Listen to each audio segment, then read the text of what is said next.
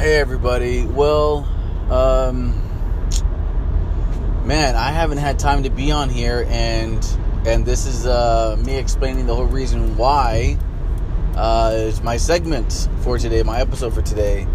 So, my wife went to the doctor for some allergies, and they tested her, and so anyone that gets tested for corona, for the COVID-19, has to be in self-isolation. And so she's confined to her room. I'm sleeping on the couch, and I'm sleeping in one of the boys' rooms, and we're switching back and forth, me and him, and man, okay, so I have 3 kids. So now for these next 2 weeks, I'm like a single parent with 3 kids, laundry, dishes, dinner. I was doing breakfast and lunch, buying the groceries, picking up the groceries, sanitizing 3 times a day, because if my wife is in isolation, she still has to get up to go to the bathroom, or take a shower.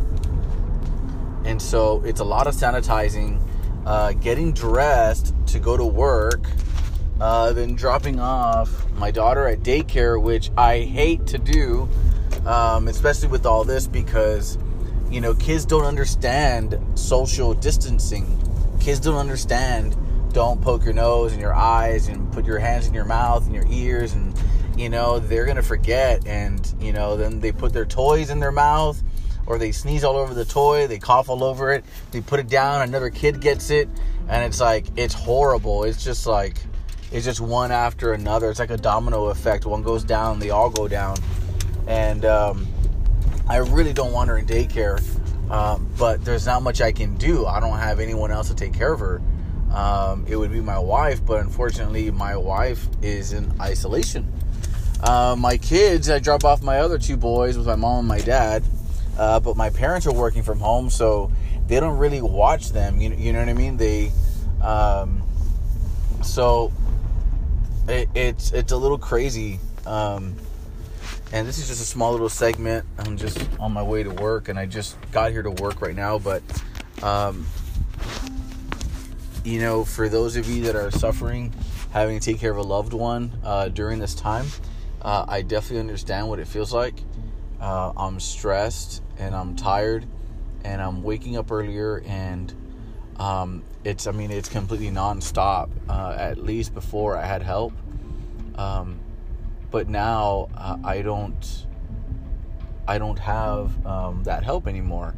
And my little girl, she'll be crying in the morning, or she'll be crying at nighttime. She even cries in the middle of the night, and she's crying in the middle of the night, and she's saying mommy. She's crying out mommy, mommy, mommy. And then I have to comfort her and have to tell her daddy's here, it's okay, don't worry, I'm right here, I'm gonna take care of you, I'm gonna protect you, comfort her. And and I covered the blanket and try to make her more comfortable again. And my boys miss my wife, and my wife misses us, and she tells us, and so it's very, very stressful. My little girl, she's still wearing diapers, and we've been fighting on potty training her.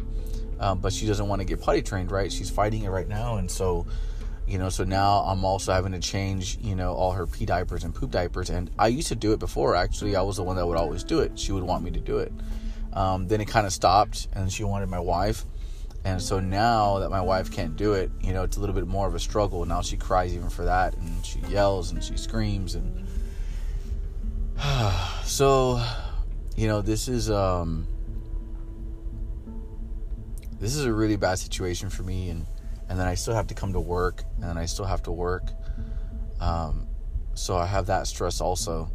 And, there's things that I try to do to work from my office, so I don't have to go in person, because I actually work in IT. And so if I don't have to be there in person, I'd prefer doing it remotely, so I don't have to meet people and talk with people. But at the same time, I bought myself a mask, my wife a mask, and my kids a mask. and they have N99 filters, so they filter out 99.99% of everything, air pollution and allergies, and dust. I mean, like everything. Like they're N99 filters. They're amazing. Before anyone gets mad at me, they're not the medical, they're not the ones that the hospitals are looking for. These are, they're washable, they're reusable. The mask is, and they're for like woodworking and a lot of dust and all this stuff, but they also help with preventing the flu and stuff like that. So, you just change out the filters. So don't worry, they're not the ones that the hospital is complaining about. I respect that. I actually did buy some right now, thinking about that there was a shortage, and so now I'm gonna donate the ones that I have. Donate that to my health clinic that I normally go to. This is real, guys. Coronavirus, the stress. A lot of people don't realize how much stress it puts on everybody. So my wife's not working, right, all this time. And it's only my income now. And I got to do everything, We got a dog also, so I got to take care of the dog too, on top of that. Maintaining the vehicle and gas, and, so it's quite a bit, guys. Washing my hands a bit, trying to stay clean for the kids. And so now, the top of my hands are all, all my hands are all dried out, right? Like from the bottom and the top, but they're extremely dried out on top, and my skin is cracked, and I got little cuts, right, from the dryness. Like, when you have like chapped lips, it's the same thing with my skin right now, my hands. So I'm bleeding right on top of my hands, and so I'm like trying to put lotion on them and wearing gloves and protecting them as much as I can, and so I'm also in pain too.